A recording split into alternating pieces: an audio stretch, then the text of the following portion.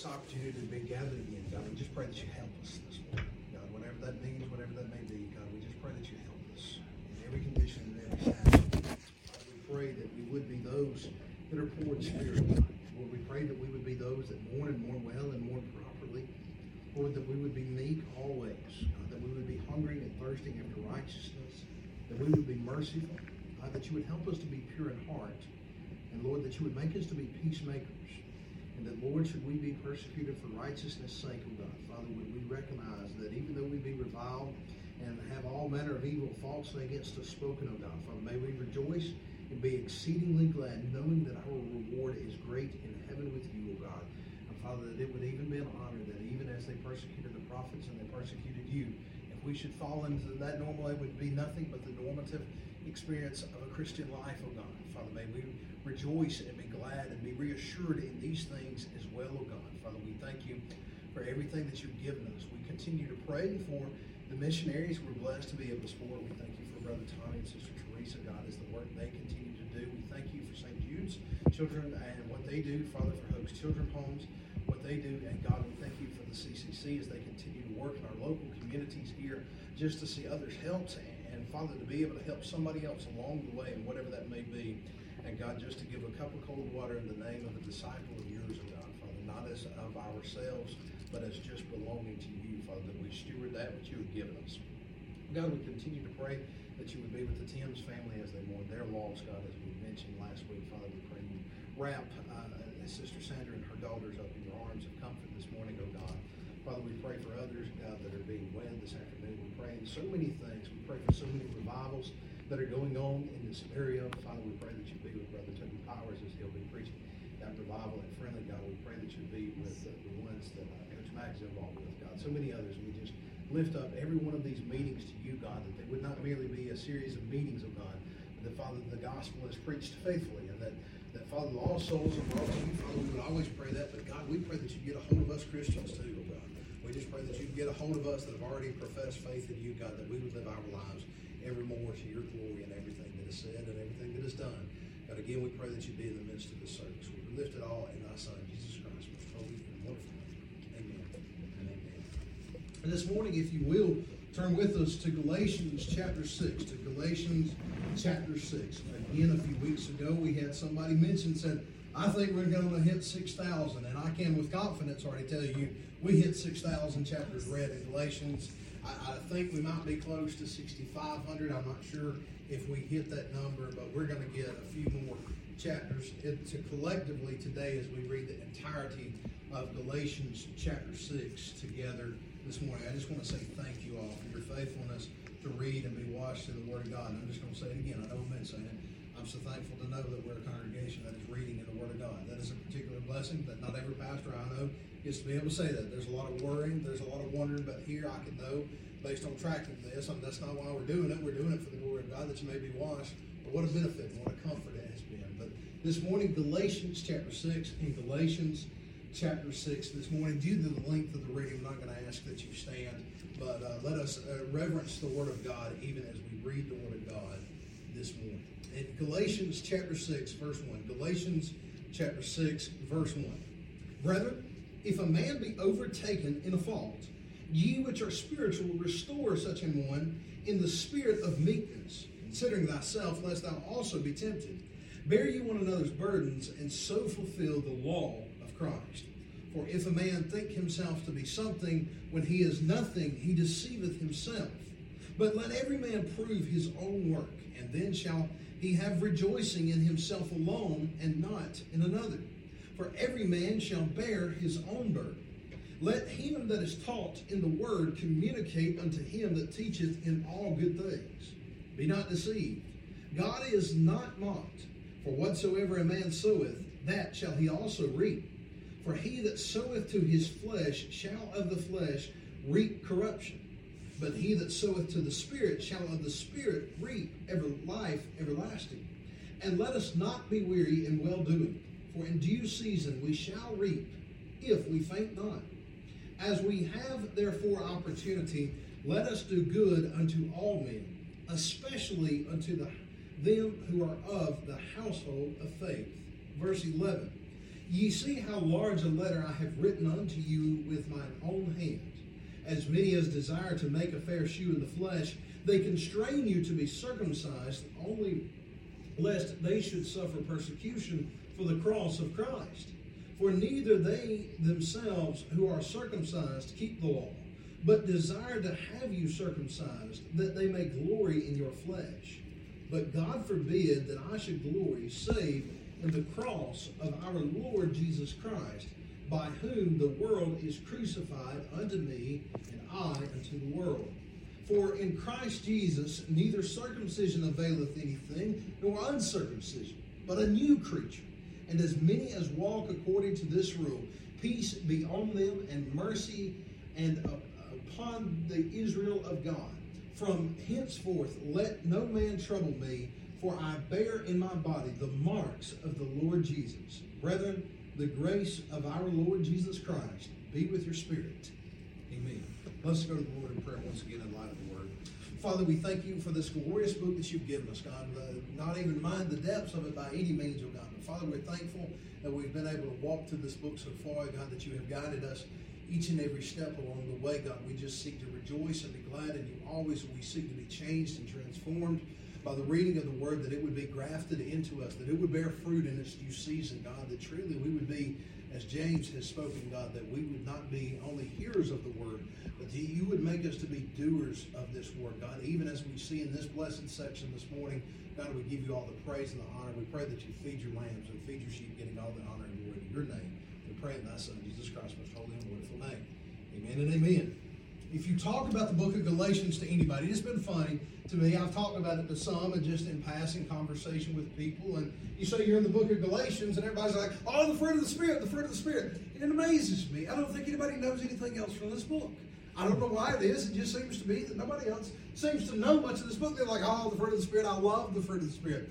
And I love that the fruit of the Spirit is there. But I was listening this week, and somebody was describing, I think it was Stephen Lawson, that was describing the preaching of Jonathan Edwards, one of the great American minds, one of the greatest American minds that has ever existed. He wound up being the third president of Princeton University as we know it to be, but it was back in those days to where it had started as a seminary. It was actually its first purpose was to teach people the Word of God. It had started essentially in a log cabin, and then it became a university, and then Jonathan Edwards, that magnificent preacher of yesteryear, was the one that took on the presidency of it. Didn't last too long as president of it, really and truly, but he died in that office. But he was a prolific preacher, and they kicked him out of the pulpit more than once. They kicked him out of his own church just because of what he was preaching. So this is the caliber of preacher that he was. And Stephen Lawson, describing the preaching of Jonathan Edwards, remarked that he always had three sections. I'm not that talented, so y'all don't get three sections every Sunday.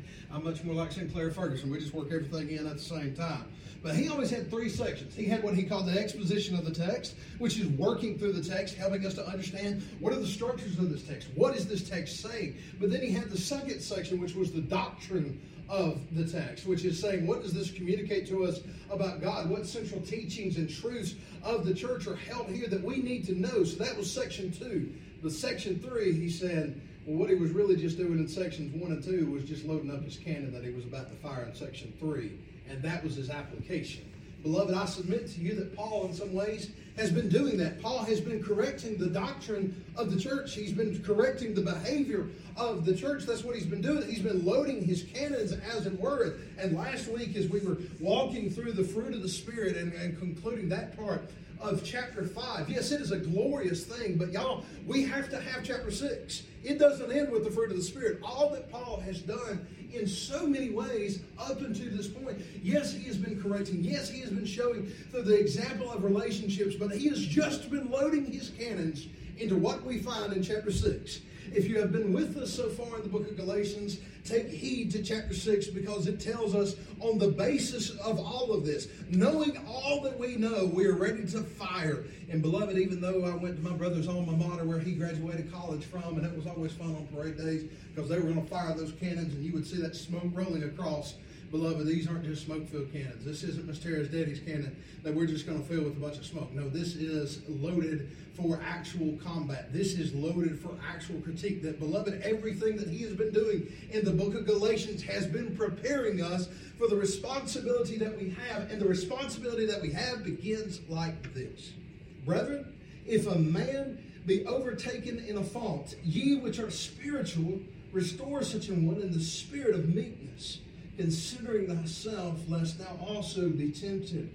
If a man be overtaken in a fault, if you see somebody that has literally been overtaken in a fault, and that word overtaken is just that way. I don't have to go to the original languages to search that one out. That word overtaken, you and I know what the sense of that is that somebody has been overtaken in a fault. It is that they are so ingrained in it that they are dwelling in this fault. They have been overtaken by it. It is something that has captured them and taken their lives captive. And beloved, they need somebody to reach out to them because they don't realize it. They've grown blind to it and they don't even know. Somebody said the Febreze commercials from years ago used to always say, you've grown nose blind. You don't even know what stinks in your house anymore. And the story that when they were first started selling Febreze, they gave it to this lady that had like 30 cats. And you can imagine how putridly that house smelled. And they went into her house and barely could make it on the porch. And when they got inside, they thought they were going to absolutely die just from the smell of it. It was a terrible smell. And as they got in there, they said, well, have you been using the Febreze we sent you? Because it was a new thing. It was unscented. They didn't know much about it, but it eliminated odors. It was this really cool thing that they had on the market. And so they look at it and they give this example. They said, this lady, they said, have you been using it? And she said, it doesn't work. And they're like, what do you mean? And she said, well, I tried it and it doesn't work. Everything smells the same. And she said, there's no bad scent in here. I don't need it. Obviously, she had grown nose blind to this. And Febreze used that in their marketing later on down the years of saying that somebody has grown nose blind. They don't know the bad scents. I'm always concerned about that if you come to my house, honestly. If you step in the door of my house, I'm like, it's probably going to smell like coffee because I make a whole lot of that at the house, but I'm just making sure because I don't want it to have a stench. When you walk in this building, sometimes we've had a musty smell before and where we fought some mold and some mildew issues. Beloved, there's something about it, but if we're dwelling in here all the time, we don't notice what's going wrong. Somebody has been overtaken in a fault, and they may not know that they've been overtaken in a fault. It's become such a problem in somebody's life, and yet they don't know it. Beloved, there are neighbors, there are loved ones, there is somebody in your life that may have been overtaken in a fault, and they need somebody to casually come along and just help them to understand. Beloved, all that we've been through in the book of Galatians is not that we would sit here and do nothing. All that we've been through in the book of Galatians is that we would sit and act differently. If we've been learning anything from the book of Galatians, surely it is that there's an otherward focus of all of this, and that's going to come to bear in the rest of this text. But, beloved, the entire reason that you're living your Christian life is you have a personal responsibility to God, no doubt. But we have a responsibility to one another. If you'll recall, the early problem, especially that we began to delve into in chapters 1 and 2, and that Paul used 3 and 4 to straighten out, and then 5, he really loaded up the cannon for here in chapter 6. But in chapters 1 and 2, he was breaking down the fact, especially with Peter, what Peter's problem was. Peter had been eating with people. Peter had been eating with his neighbors and gathering with all of these different people. All of these non-Jews Peter had been gathering with. Yet then all of a sudden, the people from up in the big city, James, the brother of Jesus, it appears to be the one that would have been, as we understand historically, he was likely the big guy over there in Jerusalem. That's where his church was. He was kind of the central church figure of the early church in that era there. And when he came down to where Peter was, that was the thing. When he sent fellows down from there, that was the big church coming down to the little church. And that was, you want to put on airs. You wanted to make sure everything looked right. You had dignitaries that were coming down before you. You wanted to make sure everything looked right, everything smelled right. And I submit to you that if it had been any of us, we would have been doing the same thing. Somebody, if we had some greatly known person, if we had some greatly known preacher coming in, I'd probably have a different demeanor about me. I'm not going to lie. I think about Brother Dr. Mike Beckel. If he was to come in, I would be honored by his mere presence showing up. It would be an honor to have him. Something would be different. But let me never preach another gospel because that man comes in through these doors. And beloved, let me never live another gospel just because somebody else walked through these doors. Peter may not have changed what he was saying. I don't have record of where much of what Peter said was being changed, but I have where Peter changed his actions, to where Peter had been meeting with all of these people. But when the big leagues come in, when the big dogs come in, Peter stops eating with all of them, and he'll only eat with the Jews. When somebody comes in that seems to be a little bit higher up the chain than him per se, somebody that's got a little bit more air about him, about them than what he does about himself, he associates with that, and he changes his behavior so as it communicates a different message from the gospel that he preached. Beloved, Let us hear this. Your words matter. They have never not mattered. The words that you proclaim. And if you're going to share the gospel with somebody, at some point you're going to have to share the gospel with them. At some point you're going to have to use words to communicate what is necessary. I don't want to downgrade that. I want us to always be mindful of our words are critical and important. But oftentimes to where we lead others astray is with the life that we live. Are we setting up so many barriers so that we're not communicating the gospel to somebody else? Are we putting up so many barriers in our life and saying, well, I'm not going to do this, I'm not going to do that? Have you become such a stick in the mud, so to speak, that you want to look a certain way, you want to act a certain way, that you're never going to associate with somebody that needs the gospel? Do you look to the Samaritan, do you look to the one on the side of the road? Do you look to the one and you're not the Samaritan, but you're all the others? You're the priest that passes by. You're all of these other things that pass by, because every one of them knew that passed by him. They knew that if they touched him, they too would be unclean. They knew that if they got near him, something about them would change. They knew that some of that dirt, that uncleanness would be cast upon them. And that's the problem that Jesus had, that when people were coming to Jesus and there was reaching out to him, somebody would say, don't touch him, because the difference was, if they were to touch somebody, they would be unclean. If it was somebody that had an issue of blood and they were to touch somebody else, they were to touch one of the other Jews in the city, they would have been deemed unclean. So when everybody is seeing somebody touching Jesus that is unclean, they're looking at him saying that he should be unclean. But the difference with Jesus is, he was never made unclean. He was one that made them clean instead. Beloved, some of us are so worried what it might look like to reach out to somebody that's an unbeliever, to reach out to somebody that's in brokenness, somebody that's been fallen, somebody that has been overtaken in a fall. Some of us are so scared what it's going to look like for us to go near them that we don't want to touch them because we might become unclean. Beloved, I submit to you that if you've been born again, you're just the one that they need. You're the one that is spiritual, because it says, brethren, if a man be overtaken in a fault, you which are spiritual. So that tells me there's a qualification before you can be somebody that goes and talks to your brother or sister. There is a qualification that must exist before you go to somebody that has been overtaken in a fault. You must be spiritual. He's firing the cannons here. He loaded it up with everything else in the book. He loaded it up especially with his letter at the end of here with the fruit of the Spirit. And he said, if ye which are spiritual. Beloved, it's not enough, as we talked about last week, that you just don't do certain things. But are you living as Christ? Are you modeled in love, joy, peace, long-suffering, gentleness, goodness, faith, meekness, temperance? Are you modeling those things? Are you living according to that standard? Or have you changed because you don't want to be associated around somebody? Is there somebody that's broken in your life that you just don't want to go near anymore?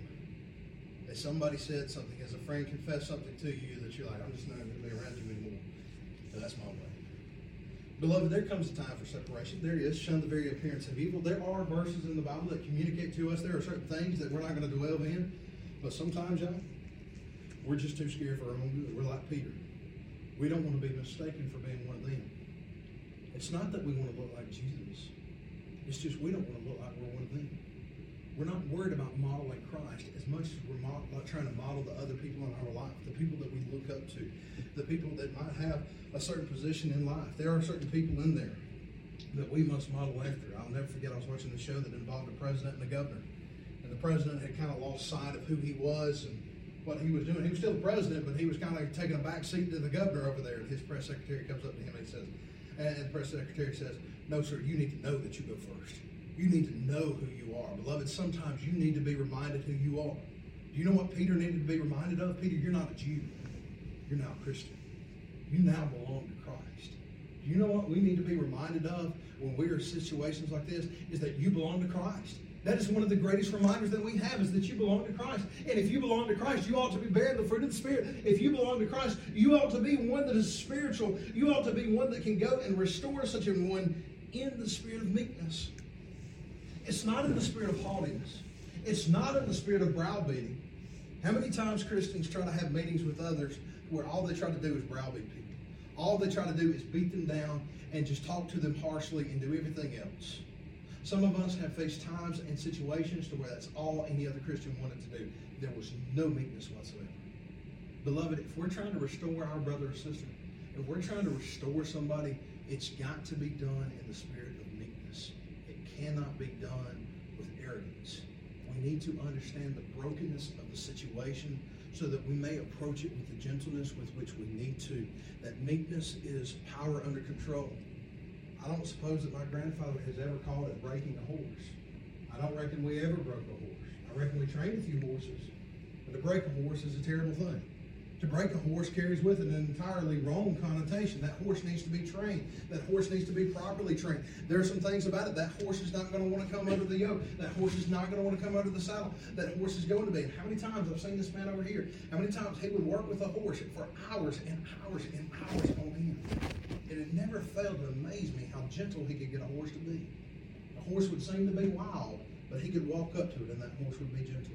He had a touch with horses, and it's always amazed me, that touch that he had with animals in particular, how he could go to them. Beloved, that picture of him with animals should be the picture of us with other Christians that have been overtaken in fault. We should do so with meekness. We should look to our other Christians who are going astray and who may be trying to handle a situation not doing it in meekness, and we should get them to do it in meekness. There needs to be the spirit of meekness about us when we go about correcting these things. We don't go in guns blazing. But beloved, we do begin to fire the cannons. And if we have loaded them with the right ammunition, they'll hit well. They'll hit their true point. What if they don't come back to Jesus? What if there's somebody that's actually lost, that we thought they were part of us, but it turns out they never were with us from the beginning?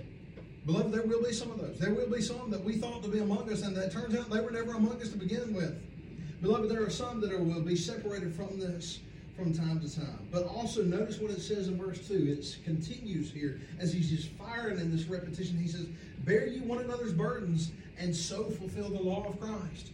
One of the first things we ought to be willing to do is to take up and bear one another's burdens.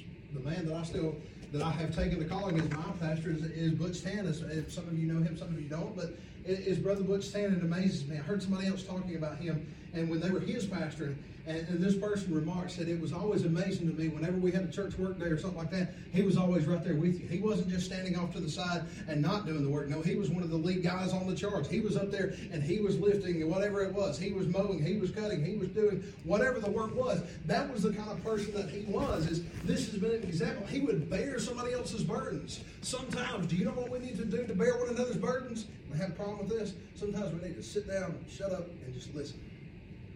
I don't know about y'all. I don't always do too well on that one. I want to fix things. I want to make sure we can fix things. I want a solution to things. There's a solution somewhere. If you'll just listen and work hard enough, there's just a solution. And sometimes all that they need to be able to bear that burden is just somebody to listen to. And that can be hard for us to do. Beloved, bear one another's burdens. When we're bearing somebody else's burdens, it's probably not going to be easy on us. It might be a burden to us too. That we need to bear one another's burdens. We need to help each other out. If we see somebody struggling in here, we need to take care of them. We need to pull up beside them and just help them. They may not be overtaken in a fault. It may not be verse 1. But in verse 2, we're also supposed to be bearing one another's burdens, and so we fulfill the law of Christ. What a blessing it is to help bear somebody else's burdens. And then verse 3, it says, for if a man think himself to be something when he is nothing, he deceiveth himself. For if a man think himself to be something when he is nothing, he deceiveth himself. Sometimes in the church we get a feeling that we're better than what we think. We get a feeling that we're better than what we actually are. We think we're a little bit higher up on the hierarchical chain than what we actually are. Peter, for some people, though I would take disagreement with this, but I'm not going to go too far down that road, Peter is often considered what they thought would be the first pope of the church. Some people, W.A. Criswell in particular, would argue if anybody was the first pope, it would have been James over there leading the bigger church, leading the church in Jerusalem. If you just look at the historical setting of it, it would have been James, not Peter. But even still, Peter was one of the highest positions. And even Peter got wrong, and Paul had to call him out on it. Peter began to think himself better than the rest of the Christians. Beloved, can I tell you, you're no better than any other Christian that's ever been. From the oldest, most mature Christian, you're no better than the youngest, least mature Christian. None of us are better than the other. Sure, some of you have a more mature faith than what others do. I've met some people that are up in their 90s that are not mature Christians. They've been a Christians all their life. As long as they remember, they've been in church and everything else, and yet they are not mature Christians. But for that one that is mature, that might be mature in their 50s, mature in whatever other decade of life that you may want to call it, that doesn't make them any better. I always think about my big mama. Now she was a loud Christian. I mean that. She was just a loud Christian. She had a loud testimony. But y'all, she was no better than her sister, who was a quiet one. Now, Meemaw was very quiet. But both of those two ladies were Christian ladies. And you could talk to both of them. I'm not going to tell you Big Mama was any better than Meemaw. I just always called her Meemaw because that's what everybody my age did. That's my Aunt Rachel, but I called her Meemaw too. It always amazed me at the example. I still see them sometimes as they would sit in this building. I still see them. My Big Mama sits, where my mother sits now. And of course, Meemaw, she'd sit on that second row right behind. I still see that in my head so many times. And I think about those examples of Big Mama was no better than Meemaw, and Meemaw was no better than Big Mama. Both of them were Christians. One of them had a louder testimony than the other one did. That was fun to hear. But I sure did enjoy getting some Meemaw sometimes and just learning from that lady. Learning from that lady's quietness, from that lady's meekness, that gentleness, from all of these things. And I can tell you about, especially Meemaw, I don't think she ever thought she was better than anybody in this world. It's amazing to me. I heard this week a story of Billy Graham, and talking about, especially in his later years, that the place where he lived actually there were gates, and there was actually armed guards and such that there was actually a little bit of a presence that you had to go through gates in order to get to where he was. And I understand all of that with the man and the personality that he had. There was probably some security measures that need to be taken. I have no doubt of that. But it's amazing, a man that had stood with so many presidents and sat with so many presidents and other prime ministers and other world leaders in all of these things. He was such an humble man. Everybody that I hear talk about Billy Graham and his later years of life in particular, they talk about how humble of a man was. But he never thought himself to be anything. He had sat with all the kings and all of these people in the earth, but he just knew that he belonged to the King of Kings and the Lord of Lords. He was just as humble with them as he knew how to be. What a public story. What a private story. And there's stories all in between that we don't think ourselves to be something when we're nothing, because, beloved, we're not deceiving anybody else. It says he deceiveth himself.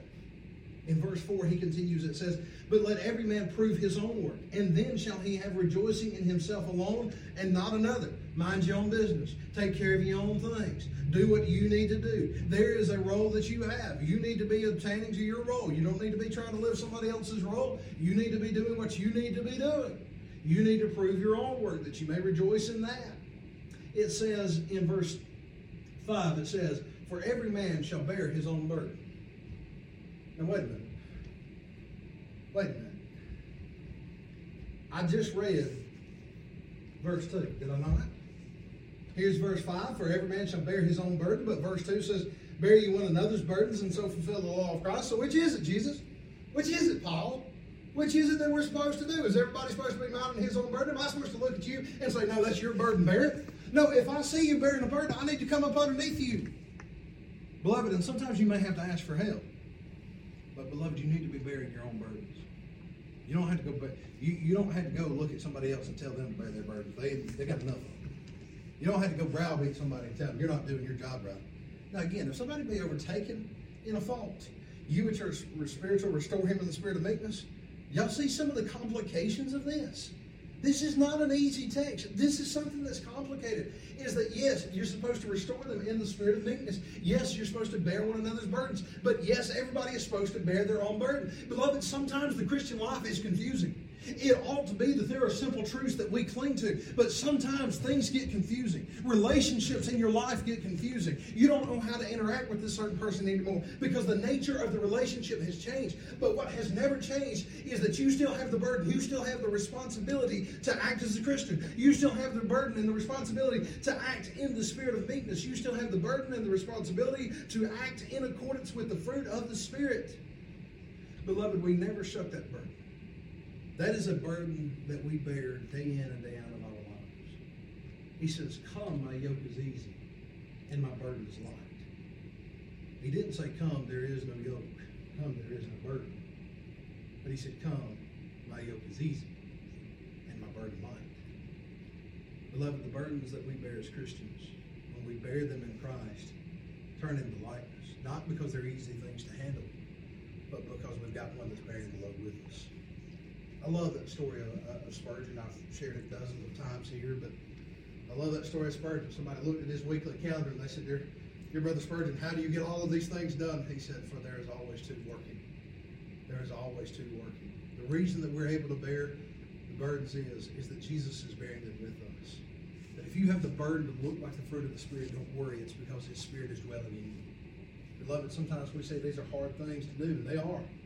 Sometimes it's hard to live lovingly. Sometimes it's hard to live in meekness and temperance and gentleness and all of these love, joy, peace, all of these different things, all of the different fruit of the Spirit. It's hard to live in these things. And yet, beloved, Jesus helps us along the way by His Spirit. And if you've got brothers and sisters, do you know that they're going to come along and help you bear those burdens? You know the best thing you may be able to do somebody. Again, if somebody which is overtaken in the fault, help them. If somebody needs a burden to help carry it, get beside them and help carry the burden. Sometimes they'll think. Sometimes they might not think. But beloved, it's our responsibility to one another. I see here that Paul communicates. This can be complicated sometimes. Sometimes I'm not convinced we're going to know exactly what to do.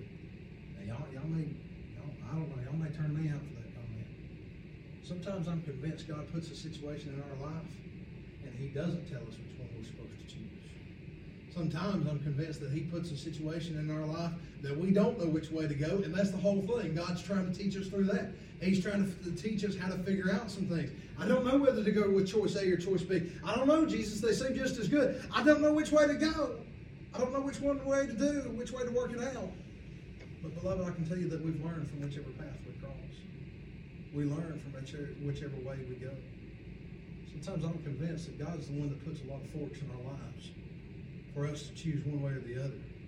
But can I promise you this, that He still got us either way. I love that old poem by Robert Frost. It's been taken the wrong way. And there's some readings from Robert Frost and how he meant for it to be intended and how he meant for it to be received. But the poem, the two woods diverged in the yellow wood. And if you're like me, you had to learn it in 8th grade. And as soon as I got out of it, I forgot it. That's just the way that I do. But I love that part of the poem where it says, "And I took the other as just as well." And I found out, and I can't remember the rest of it, but he says the path was just as worn as what the other one was. He said, "I figured out this road had been traveled just as much as what the other one was." Robert Frost was trying to communicate one thing, and we're like, well, I took the road less traveled is what most people try to say. And he's like, that's not the point of the message. The point of it was that both of them have been traveled equally the same. Beloved, whatever option that you have in your life, whatever choice that you have set before you in life, beloved, if you look and live in the Spirit of God, either choice is probably going to be okay. There's a better choice sometimes. But beloved, sometimes He's given us a complicated decision. Sometimes He gives us hard decisions to know. Sometimes I don't have the answers that I want to have. But beloved, He gives us His Spirit. And beloved, if you'll live in the fruit of the Spirit, don't worry, it'll work itself out. I don't know some days what I'm supposed to do the next day.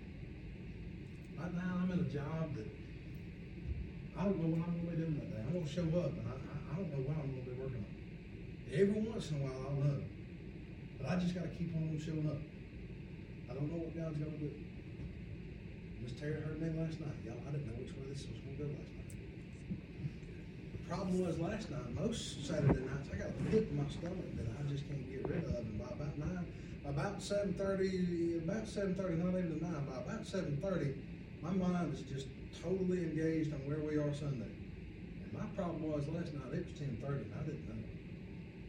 But you know what? I found that if I just keep showing up, God seems to play us. That if I just keep pushing forward, God seems to be present.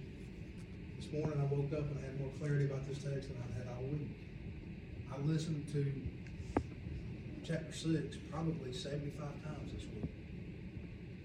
Just trying to get it ingrained in me. And beloved, sometimes God doesn't make it clear until you want it. Beloved, sometimes God doesn't make it clear until after the fact. I can't tell you how many sermons I preached that all of a sudden, that was Wednesday, I'm like, oh, that was the point. That was the point I missed. Beloved, it is a grand and glorious thing when God fires His cannons upon us and we know these things. I'm not done yet. It says in verse 6, it says, let him that is taught in the word communicate unto him that teacheth in all good things. If you know something, help your brother out. If you know something I don't, I'm teaching things, help me out. In verse 7, be not deceived, God is not mocked. For whatsoever a man soweth, that shall he also reap. For he that soweth to his flesh shall of the flesh reap corruption. But he that soweth to the Spirit shall of the Spirit reap everlasting life. Y'all have heard me mention him much. I've been listening to a bunch of his sermons in case you can't tell. But Brother Stephen Lawson, he'll often use this example. He said, you were young and you sowed your wild oats and you prayed for crop failure. And I thought about that sometimes, is that we've sown to the flesh. We've sown to things that we shouldn't do. And beloved, I'm not against praying for some crop failure on those things. But beloved, we better know that that which we sow, that's what's coming back. If you sow good things should have come up. If you sow bad things are going to come up. If you sow to the flesh, beloved, bad things to the flesh are going to come up. Corruption is going to come up. But I praise God, the promise that is given to us, that if you sow to the Spirit, that you're also going to bear the fruit of that. That if you're sowing love, joy, peace, meekness, long-suffering, gentleness, goodness, faith, meekness, temperance, against all these things, if that's what you're sowing, that's what you're going to reap. If you don't know what else to do, just be faithful to continue in the same things that He has given us. For we shall reap. And those that sow to the Spirit shall of the Spirit reap life everlasting. There's some things in this world we're never going to see. It didn't end perfectly, but I had an aunt who prayed for years that her son would be in church. To my knowledge, he's never professed hope. To my knowledge, he's never been born again. But in her lifetime, I don't reckon he ever came to church. But when she passed away, he started coming to church. She prayed that prayer for years. She went home to, what I believe, to be with the Lord. Not seeing that her prayer had been answered. And yet he is in church this day. His wife's been saved. His daughter's been saved. He's still got a son. Would you join me in praying for those two? Would you join me in praying that the husband, that the father, and the son would be saved in that family? That God would draw them to Himself. But it amazes me. She didn't live to see that, and yet it still bore fruit. There are some things in our lives that we sow that we're never going to see the fruit of in our life. There's some things that down the road we're just never going to know. Y'all have heard me share the story so many times. I love the story so dearly about the missionary that he went down into this indigenous people group, and he started communicating to them, and he started preaching to them faithfully the gospel, and he even wrote the New Testament. At least I think it may have been the whole Bible, but I think at least the New Testament, he figured out how to write down in their language so that they would have a copy of it, and he left it for them. And when he left there, he didn't see a single convert. He spent something like 20 years down there, and he never did see a single person come to Jesus. He never did see a single person in that people group come to know Jesus in the free part of sin, as we call it. He never saw a conversion. He went home. He came back home to the United States. He died. He never saw the fruit. He never saw it.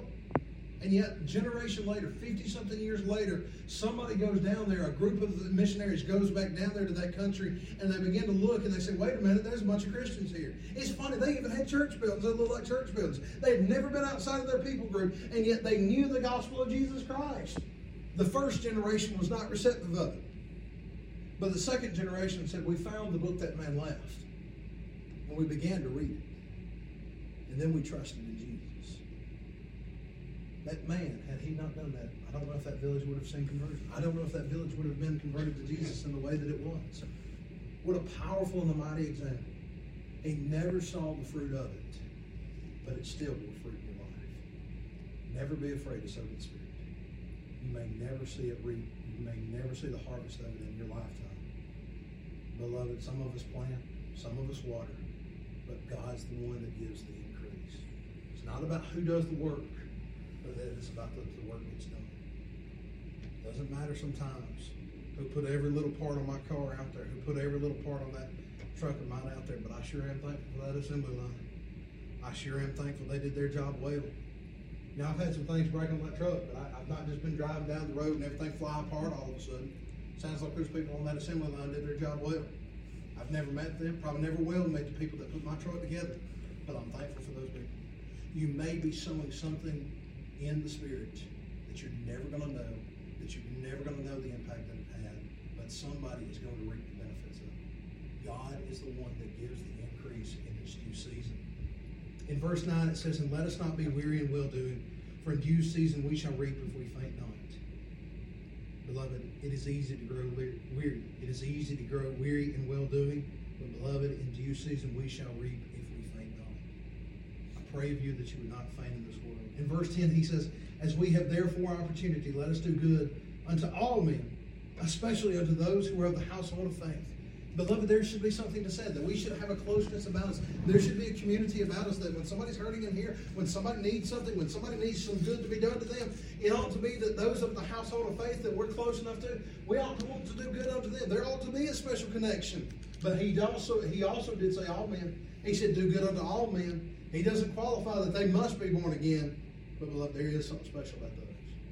We take care of those in the household of faith. There is something special about that. But beloved, we're supposed to be doing good unto all men. In verse 11, Paul begins to wrap everything up. Here's where we'll conclude this morning. He says, "You see how large a letter I have written unto you with mine own hand." Again, some people think it was because Paul was kind of rough of seeing vision. They think that Paul couldn't see that well, so they look at Paul and they say, well, he was writing in big block letters. And I'm like, I don't think that's what it was. I think that it was an early letter of Paul. It was in the earlier ministry of Paul, and he thought this was a long letter. This was a long-winded letter, and then he wrote the letter of Romans at the end of his life, and then he actually knew what a long letter was at that point. He thought Galatians was long, but turns out Romans is really long. There ought to be something for us to be said of the Christian life for us. I ought to know more at 28 than what I did at 18. You ought to know more now than what you did when you got born again. You ought to. You're no more saved than what you were then, but you ought to know more. You ought to be living a closer life with Jesus. There ought to always be growth. My grandfather, I'm not going to call his exact age, but my grandfather has made it to his 9th decade of life. He better still be learning, even if he's not paying attention to it. He better still be learning.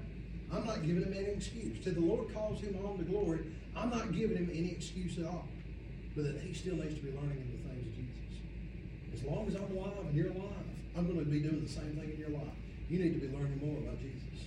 We need to ever be coming to a greater knowledge, to a greater understanding of these things, but pure and higher someday we shall see. In verse 12, he says, "As many as desire to make a fair shew in the flesh, they constrain you to be circumcised, only lest they should suffer persecution for the cross of Christ. For neither they themselves who are circumcised keep the law, but desire to have you circumcised, that they may glory in your flesh." Beloved, they don't care whether you're keeping the law or not. They just care whether you look like them. They care whether you act like them. Let it never be said that Shed Road has a certain aesthetic that we're trying to keep up. I don't care what the aesthetic here is. If we got to re-upholster the pews and re-upholster the carpet, if we got to repaint the walls, I don't care about any of it. If we change the light bulbs again, I don't care about any of it. Not worried about the aesthetic over here. I don't want all of us to look the same. I want all of us to look like Jesus. And honestly, that might look a little bit different in your life than what it looks like in my life. The way that you live for Jesus. Now, you're not going to be going committing sins that I'm not committing. No. We're not excusing sin. Beloved, you may be able to reach a group of people that I'm not able to reach. Do you know, I forget the statistic, but do you know that the way most people are wind up coming to church, and the invitation by the pastor is only like 6%? That like 80-something% of the way somebody winds up showing up to church is because when y'all invited somebody to church. It's not that the pastor did. Now, the pastor's not without inviting people to church. I'm not excusing myself by any means. But if we see people show up, it's because you all are out there doing the work. You all have different jobs than what I do. I don't think anybody else in here is a real estate appraiser. I don't think anybody else is doing that work. We've got 2 in the legal field here. We've got one in there. We got one that builds airplanes for a living. We got some that work with the city. We got some that work with multiple cities. We got some that are educators, some that are retired. We got all kind of walks of life in this small congregation. Beloved, y'all can reach somebody. And y'all can reach somebody for Jesus. And Jesus can use it. But don't be asking them to look just like you. Ask them instead to be looking like Jesus. It's not that we should glory that they look like us, but that we should glory that they look like God. In verse 14, he says, "But God forbid that I should glory, save in the cross of our Lord Jesus Christ, by whom the world is crucified unto me, and I unto the world. For in Christ Jesus neither circumcision availeth anything, nor uncircumcision, but a new creature." It's not whether you circumcise that flesh. It's not whether you're following that law or not. It's whether or not you've been made a new creature in Christ Jesus. I praise God that the old nature dies, and that the new creature, the new nature is created within us. That the nature of the first Adam has to die within us. That the nature of the final Adam, that is Christ Jesus, that it may live within us. As many as walk according to this rule, peace be on them, and mercy, and upon the Israel of God. From henceforth let no man trouble me, for I bear in my body the marks of the Lord Jesus. Brethren, the grace of our Lord Jesus Christ be with your spirit. Amen. For 5 chapters, he loaded up the cannons. In chapter 6, he fired them in every one of these. Beloved, they hit true. I pray that they bear fruit in your life. There needs to be something that we're doing. There needs to be a change in our lives. I pray that you don't come to church unchanged when you leave. I pray that you don't read your Bible every day unchanged. We've read a whole lot of chapters in the book of Galatians. I sure am thankful because I've missed plenty of the sermons there. I've missed every one of them as far as I'm concerned. But you know what you didn't mess up when you read His Word? His Word. I praise God that we hold in faith. It is inerrant. It is without error. And it has been preserved unto our generation. What a blessed hope that we may read the things of God. That we would not only be hearers of the Word, that we would be doers of the Word. That we would live in the Spirit. That we would live personally for God. But that we'd live to help another in our life as well. Let us pray. Father, we thank you for this glorious passage that you've given us, this glorious book. God, many errors from me along the way, but God, not in your Word. Father, I pray that you confirm your Word within us again. Just pray once more that it bears fruit in our lives. God, that you would reap the harvest of it in your due season. Father, I pray that we would not look like one another, that we would not look like the other Christian down the road, but that, God, we'd look like more like you, and that we'd share with somebody else who you are. That we would not glory in the flesh, but that we would glory only in your Son.